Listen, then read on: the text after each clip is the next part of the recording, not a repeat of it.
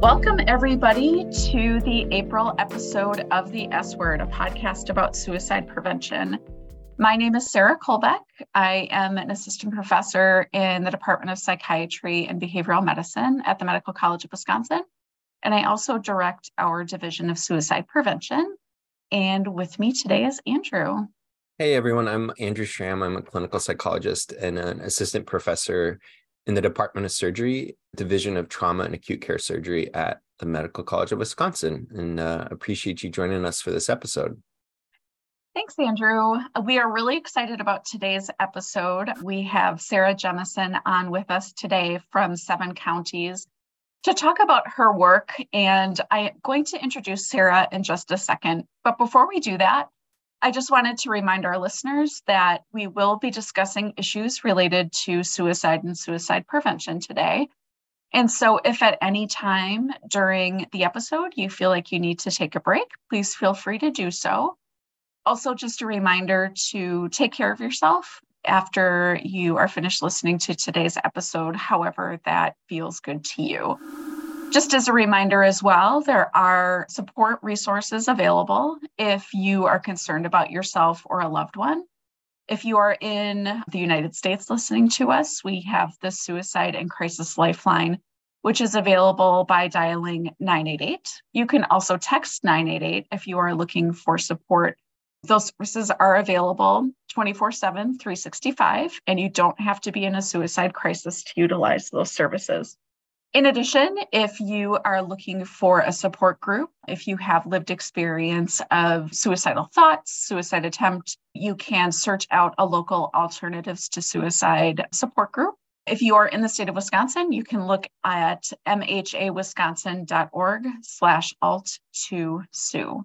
And with that, we are going to go ahead and get started by introducing today's guest, who I am very excited to speak with. We're talking with Sarah Jemison. Sarah grew up in a military family in Virginia Beach, Virginia, and she works for 7 Counties Services Incorporated as a certified prevention specialist and military family resiliency specialist. She works with local, state, and national agencies and community organizations to develop and coordinate evidence-based strategies to increase resilience within military and veteran families. She provides training and consultation to Kentucky's Prevention Network on capacity building, community engagement, and best practices with working with military families. Sarah also developed and is now coordinating Kentucky's Purple Star Award Program and Yellow Ribbon Resiliency Program. Her innovative work supporting and advocating for military and veteran families has been recognized locally and across the state. So welcome, Sarah, to the S Word. We're so glad to have you. Thank you, Sarah. Thank you, Andrew. I'm so glad to be here today. Awesome. Well, something we always ask our guests is the question about what brought you to this work, especially the work of suicide prevention. It's as you know, can be difficult work, heavy work. And it seems like everybody that we talk to has a really interesting story about what brought them to this work. So we're curious to hear how you started. I first learned about suicide through personal experience. In 2014, my brother died by suicide, and it was an S word we had never heard of before, and it definitely shook myself and my family to its core. And this was 2014 when no one was speaking about suicide. No one acknowledged it, discussed it, understood it. And so within a month's time frame, I learned what suicide was and the impact that it has on individuals and families. And of course, at that time, I wasn't thinking about how I can help others. I was mostly just trying to keep my own head above water and my children's head above water.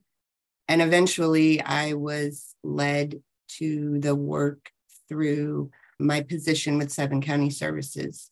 I started which 7 County Services is a community mental health agency. And I took on the role of the office manager for our prevention division. And one of my first tasks within the role was to learn about what prevention is and what my colleagues are doing in the community. So I shadowed a lot of my colleagues, and I started learning about QPR, question, persuade, refer, mental health first aid, and started understanding and learning about the risks and the protective factors and the warning signs of suicide. And my mind was blown away immediately in one class, learning that those warning signs were everything that we saw in my brother before he died. And immediately I knew that everyone needed to learn about suicide prevention, and I don't want anyone else to ever have to experience the things that my family's experienced. Yeah. Sarah, thanks for sharing that. I'm curious, given your experience personally with suicide loss and now your work with suicide prevention in a professional role, what is one thing you wish everyone knew about suicide or suicide prevention? I think first and foremost, just knowing that you can help save a life. I don't have a medical degree. I'm not a counselor. I'm not a clinician. I am someone who cares and someone who wants to help. And I think that's the most intimidating thing about suicide prevention is sometimes people feel like because they don't have a counseling degree or social work degree that they're somehow less qualified to show care to someone in crisis.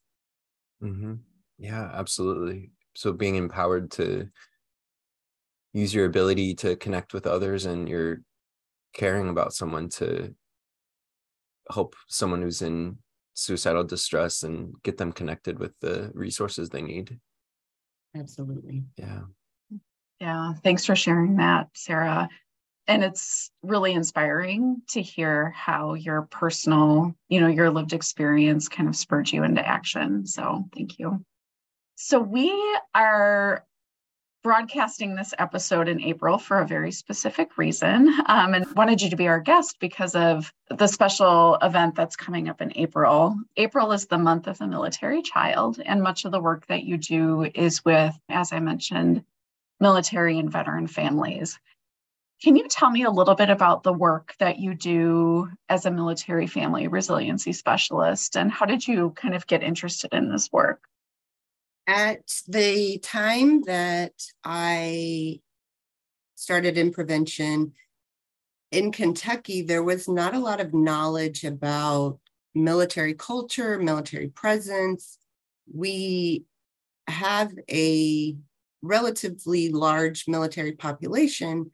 However, the people in our prevention network had no idea about military life. And myself being a proud Navy brat, and both of my brothers served in the Army and Army National Guard, I was very knowledgeable about military life and military experiences and was able to connect with the community very seamlessly because of my experience being a part of a military family.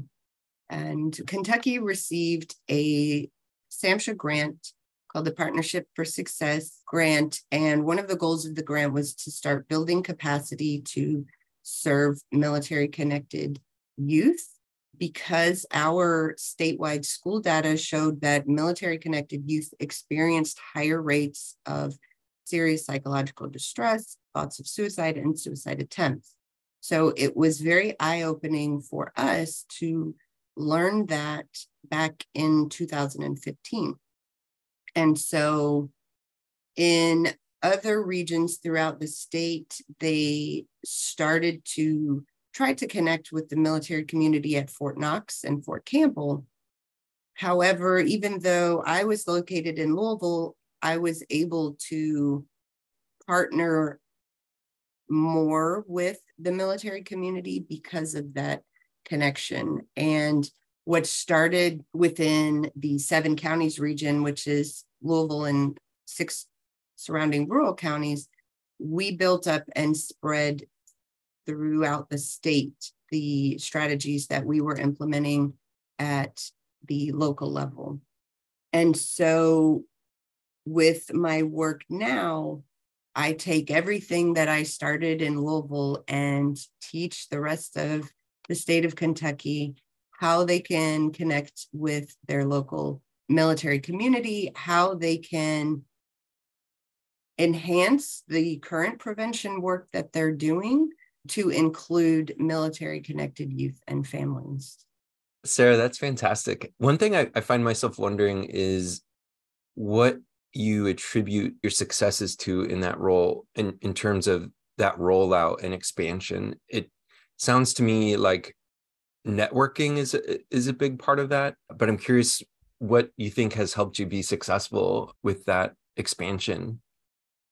I would definitely say that my director and my colleagues at the state who have encouraged that growth, they first recognized that there's a need within the state of Kentucky to prioritize this population, and seeing that I was able to connect and network with individuals.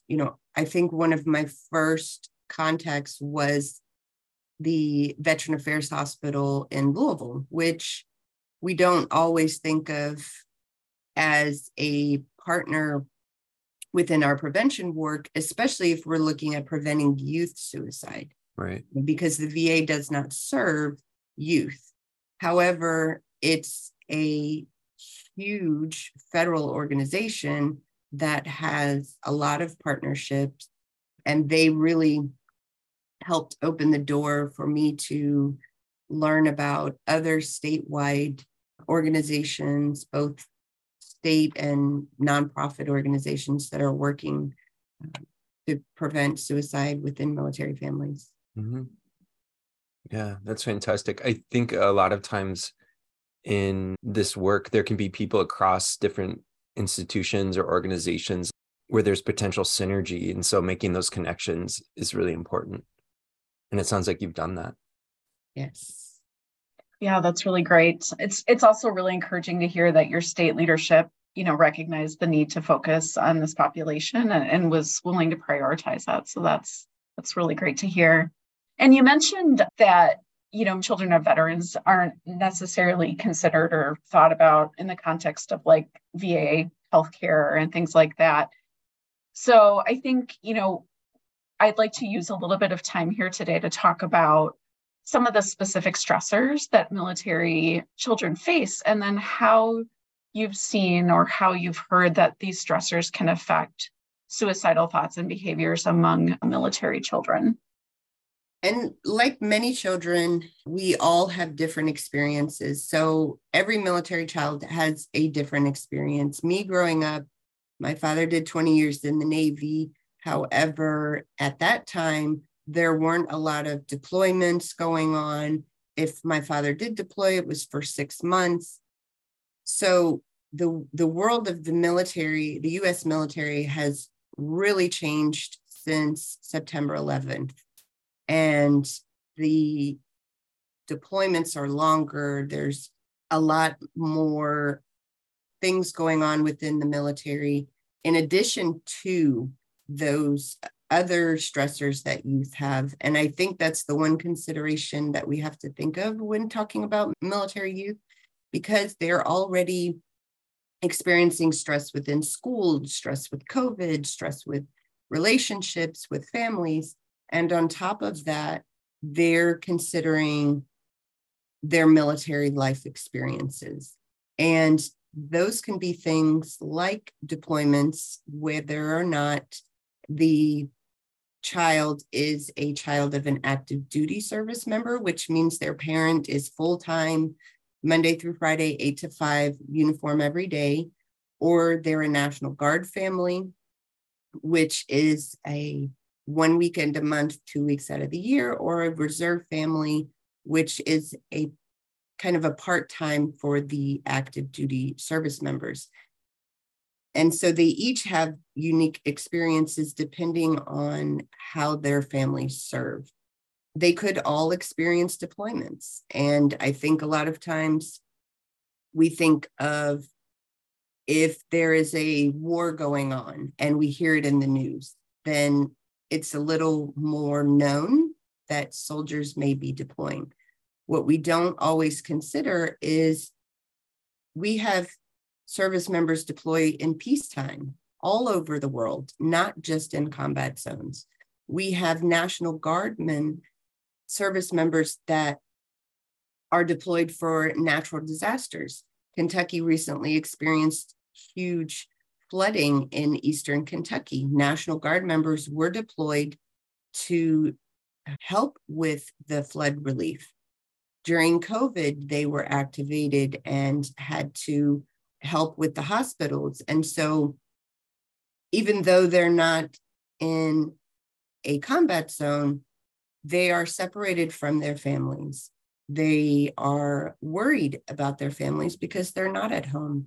They are missing out on their child's life experiences, whether that's a project they're working on in school, a football game, a ballet, some sort of performance. They're experiencing that loss. Some military youth have to relocate often, whether that's because they're moving in and out of state because of military orders, or maybe they are a family of the National Guard and they are a single family home. And so now the child has to go and stay with other relatives within Kentucky. And so maybe they're in a different neighborhood, so they're not able to play with the same kids outside that they're used to. There's constant change. They can be deployed at any moment. And so if they're always thinking about what's coming next, what to expect, what's going to happen when they return home, just a lot of experiences of uncertainty, which a lot of times, if the youth don't feel like people will understand that, they could isolate themselves because they don't want to share what that feels like because no one will understand them. And so we know that isolation is a huge risk factor for suicide, and not having those supports in school, whether that's peers, other supportive adults, could really increase the risk for suicide. Yeah.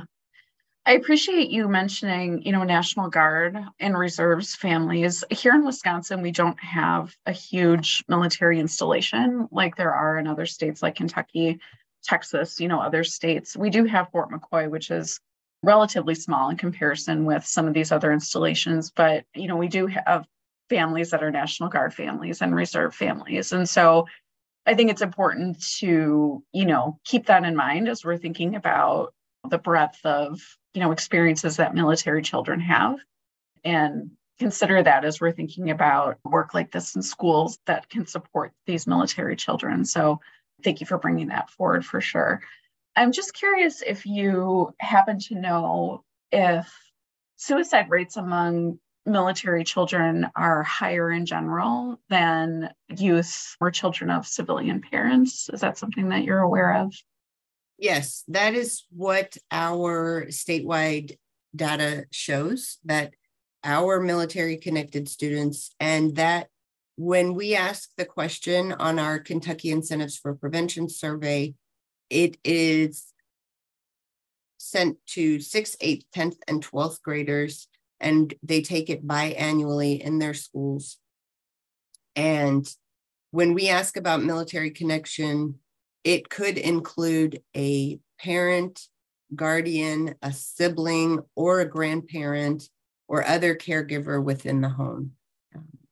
And so when we look at that data, there are significant rates between non-military connected youth and military connected youth. And what we did in our data was we asked students, do you have one military connection, such as one parent, one sibling, or do you have two or more, such as maybe a parent and a grandparent or two parents?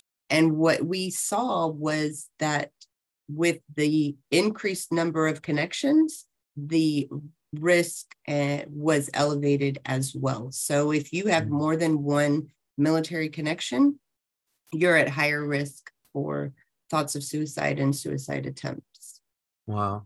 Yeah, I had no idea about that. So thanks for informing us. One of the things that's kind of going through my mind is thinking about family systems and how any stressor that is experienced by one family member, like a caregiver, how that has ripple effects and interactive effects. And so I think, to me, the model that you're talking about is just really insightful in terms of considering a holistic picture of the impact of military service on the entire family. And I was going to just mention as well, when thinking about military families, we also want to consider veteran families, because the child may have been born after service, or the service member may have done 4 years and the child not even know about the military connection.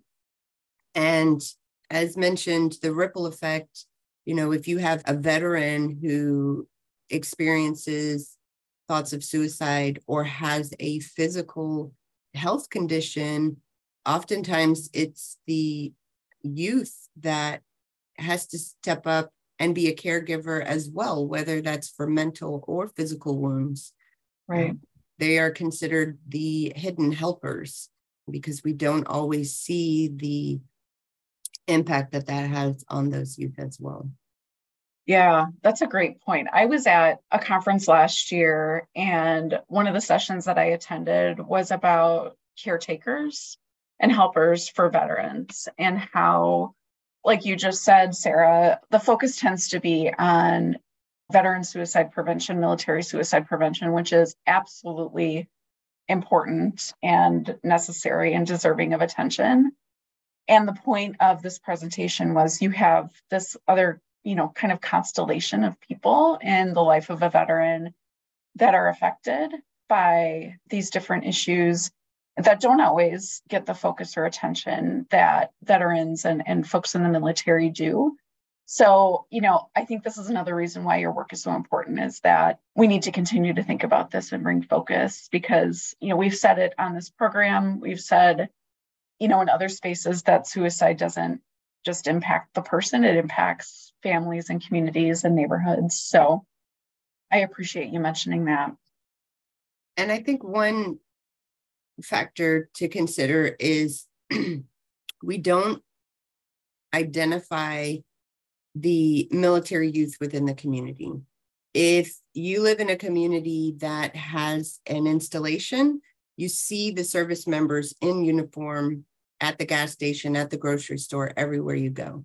If you live in a community with a National Guard armory, you see those things. But the family members, the youth, they don't wear the uniform. Even if considering veterans, you have a lot of veterans who may wear shirts or hats or something that may identify them as service connected. However, those youth and those family members don't always wear those same identifying symbols. And so we oftentimes don't think that they are in our communities, they're in our schools, they're in our churches, they're in our grocery stores, they're everywhere.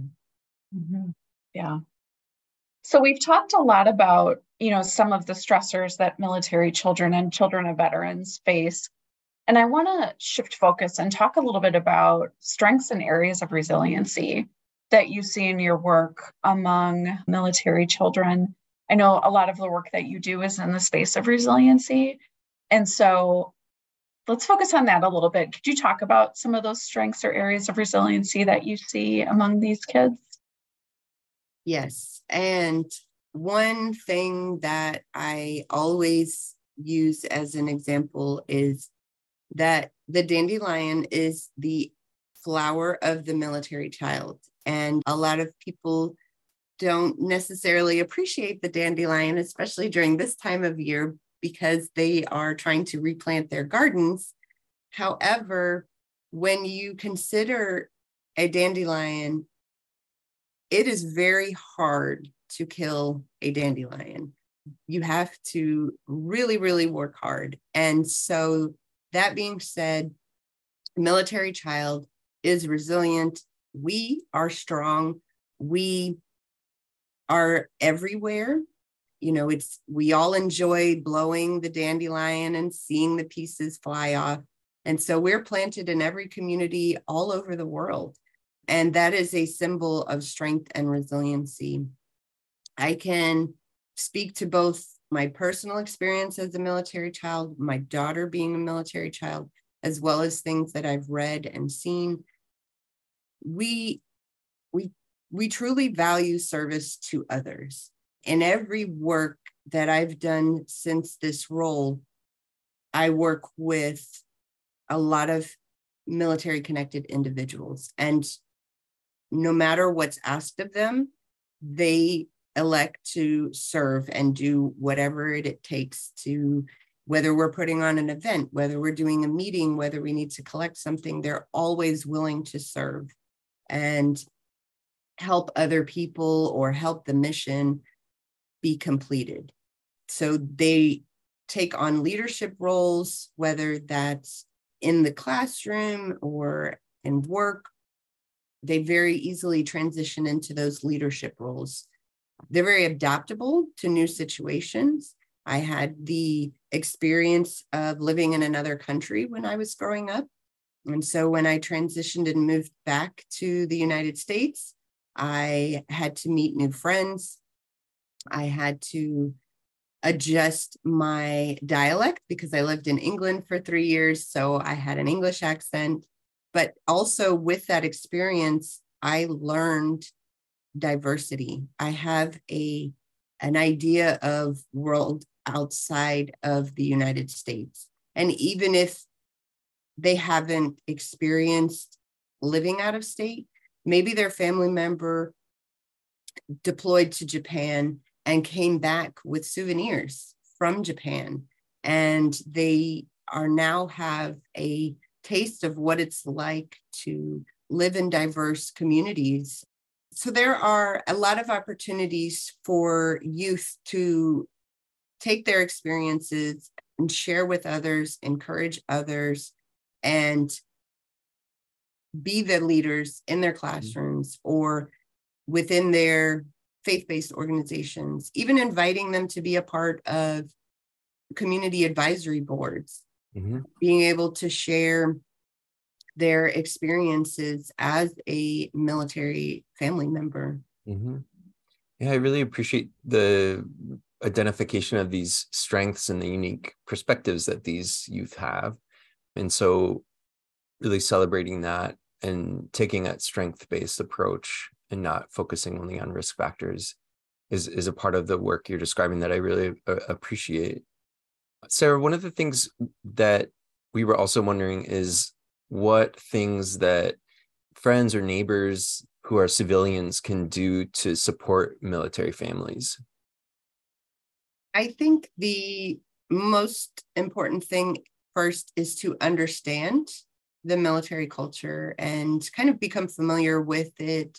Not that they have to take a training or anything like that, just understanding there's a difference between active duty, guard, and reserves. There's a difference between the various service branches, and they're all equally important. And if led, you can ask people to share about their experiences, and they can share if they choose to share. Also, educate yourself on those community resources, whether that's your local veteran service organization or other organizations that provide any type of resource to military families. Recognize military families in your community and acknowledge their service appropriately. I like to always try to share that Memorial Day is oftentimes celebrated in the United States with barbecues and fireworks and the pools open and the beaches open. And we oftentimes think that that's a good time to thank a service member for their service. However, that is a day to recognize those that have lost their lives to service. Mm-hmm. So it's a part of that military culture that is good to understand, that is not an appropriate time to thank someone for their service, because they're using that day to remember and honor those that are no longer here and paid the ultimate sacrifice. So just those unique nuances that we don't always consider. Mm-hmm. You could highlight local heroes in a newsletter or any kind of community posting boards that you may have, or even within the school. If we're thinking about military connected youth, they could do morning announcements. They could share things in the classroom when you're teaching about a history lesson, using them within the classroom, and just really inviting them to be a part of the community that is really just giving them a space to share about their service. If you know that a service member or family member is in transition, then there are things that you can help with. And with transition, I mean, either they are getting ready to deploy, they are returning from deployment, they are leaving the military, they are transitioning to another state. There are things that you can do to support those family members. You can send care packages to service members who are deployed. You can write letters, and that's something that you could do with your schools, with your faith-based organizations, with employers, because employers have guardsmen that are activated and deployed, and so you could send those care packages out. You can be accommodating to the family members or the service members, especially when thinking of students and workload, assignments, even employers' workload, assignments, attendance. Just understand that they are going through transition and things may be challenging for them. Be a listening ear. Just offering to sit down and have a coffee, or, come take them out to lunch, or offer to watch the children, so that either maybe they're just returning home from deployment, and so you want to let parents have alone time, and so you watch the children for them. There are all of those small things that we can do to support military families year round. Military youth especially see and notice when their family member's service is recognized.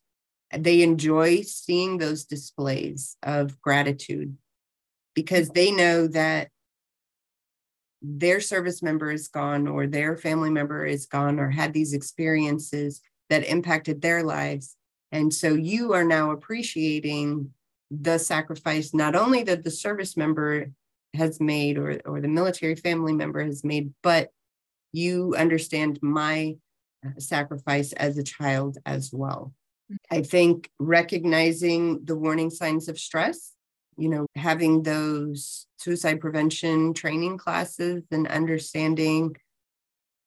I know I mentioned question, persuade, refer through QPR, but the VA has their specific SAVE training that they offer. So just recognizing that if behaviors are changing or things are changing, and being there to provide that support and hope in those times of distress.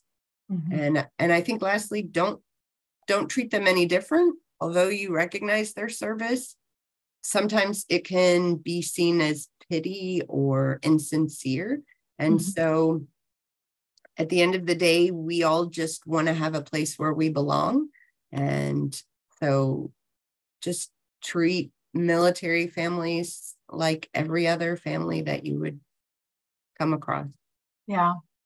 As you were talking through this, Sarah, belonging is the word that kept popping into my head. Feeling like you're part of a community, feeling like you're heard and understood, feeling that connection. is so important and is protective against issues related to mental health and suicide. And so just continuing to offer opportunities for that belonging and create spaces where military children in particular, but military families as a whole, feel that sense of belonging in their community. It's so important. And I was going to ask you about schools and, what teachers and school professionals can do to support military children. So I appreciate the fact that you mentioned the idea of helping to kind of ease the workload sometimes when there are these transitions that are happening. Our kids have a lot to do. And, I think if you're in a situation where you've got a parent deploying or coming home, anything that schools can do to kind of make that transition a little bit easier and less burdensome, I think would be super helpful. So I appreciate you bringing that up. And I will say we just finished a military youth art contest. It was a statewide art contest that we did. And our theme was, how can your school support you? And so the youth created artwork displaying how they wanted their schools to support them. And a lot of them just said, recognizing our family members in the classroom, having a place posted in the classroom where they could put their family members on there. Some youth talked about having books in the library about military service members. They talked about support groups and having someone to talk to, and a lot of those kind of things that we wouldn't necessarily incorporate into our education planning. But the military connected youth really see that and they really feel that. And even as you mentioned, our young people have a hard time, parents already working full-time, caretaking with children.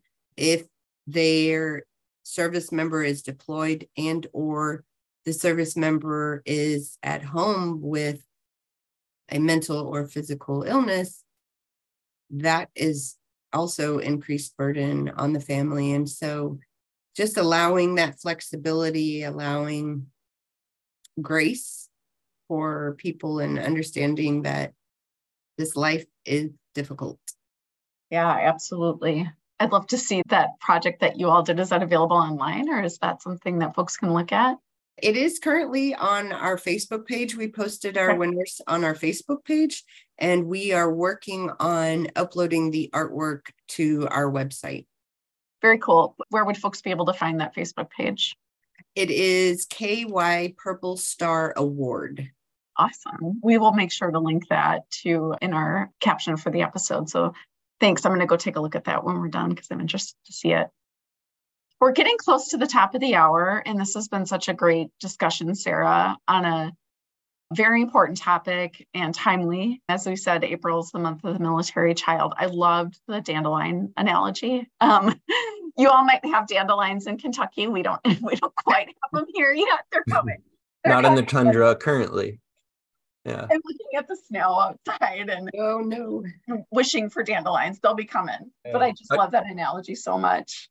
Yeah. And I just want to express my gratitude, Sarah, as well. I think there are a lot of things I learned from you today. As my sister was active duty in the Army and deployed. And I think that impacted our family in ways that we're still processing, honestly. And so some of the issues that you raised and phenomena that you described have been really helpful for me. And I think will also be top of mind when I'm working with patients who have military involved or veteran family members. So thank you for that. Well, and thank you for sharing that, Andrew, because as siblings, we are often the forgotten family members, especially when considering grief and loss. Yeah. We have very unique experiences as the sibling. And so that's a whole nother episode, of course. But I just appreciate you saying that, especially even when we're thinking of our military youth, we don't always consider those older siblings and how that impacts the younger siblings at school. We immediately think of spouse, child, right, parent. and siblings are not often considered. And so, however, we go through and experience all of these things at very different levels. So thank you for sharing that. Yeah, thank you.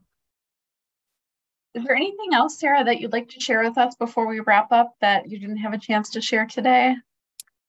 I would just encourage everyone to start looking at your community and seeing where your military and veteran families are, and learn about military culture, learn about what it's like. I called myself a military brat, which is a term that's been many, many, many years, but we're proud to be called a brat. It's not a negative connotation to it. Good. And I enjoy speaking about my experiences. And so I encourage those that are not military connected to seek those that are. And for my fellow brats and fellow military family members, I encourage you to share your experiences. We have had some amazing experiences because of our families or our own military service. And it's things that other people may not ever have an opportunity to experience. And I think that people would love to hear from us.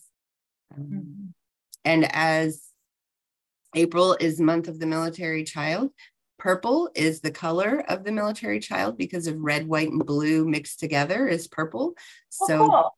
Proudly wear your purple for the month of the military child all month long. Encourage your schools to wear purple, encourage your communities, and really just shower those military connected youth with love and celebrate them for all that they have done as a military family.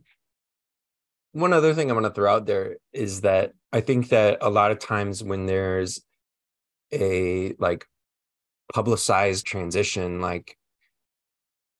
dad is deploying or something like that, that there can be maybe an immediate outpouring of support, but I encourage folks to consider how to sustain that. So 3 months in, when the family is still in the midst of it, I think that people tend to be reaching out less often, and that can feel kind of forgotten. So just knowing that the support and things we're talking about, it's important that they're sustained and not just around a specific big transition that people are aware of.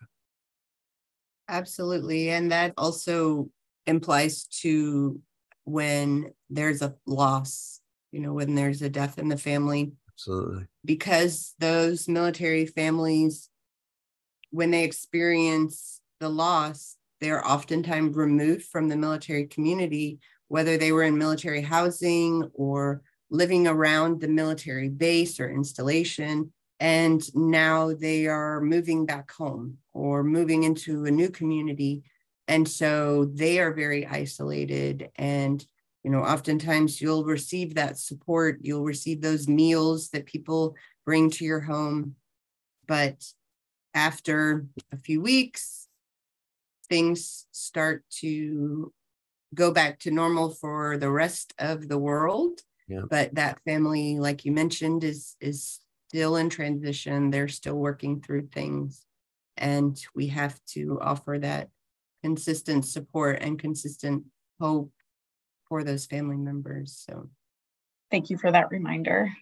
And with that, we are at the top of the hour. And I just want to once again express my gratitude for Sarah Jemison for coming on the podcast today for our Month of the Military Child episode for April. So thank you again, Sarah, for being here and for all the work that you do in Kentucky. It's an inspiration to folks in other states as well. So thanks so much for your work and for being here today. Yeah, thank you, Sarah. Well, thank you both for allowing me to be here and share my most passionate part of my life, what I live and breathe. So thank you both. Great. You're welcome. Just want to remind our listeners that there are resources available if you are ever concerned about yourself or a loved one. Remember, you can dial or text 988 at any time to receive help with a crisis. You can also find local support groups available if you are in Wisconsin. Take a look at preventsuicidewi.org for a list of our local support groups and resources. Thanks again for listening this month, and we are excited for our next episode, which will be coming up in May, which is Mental Health Month, and we look forward to joining you then.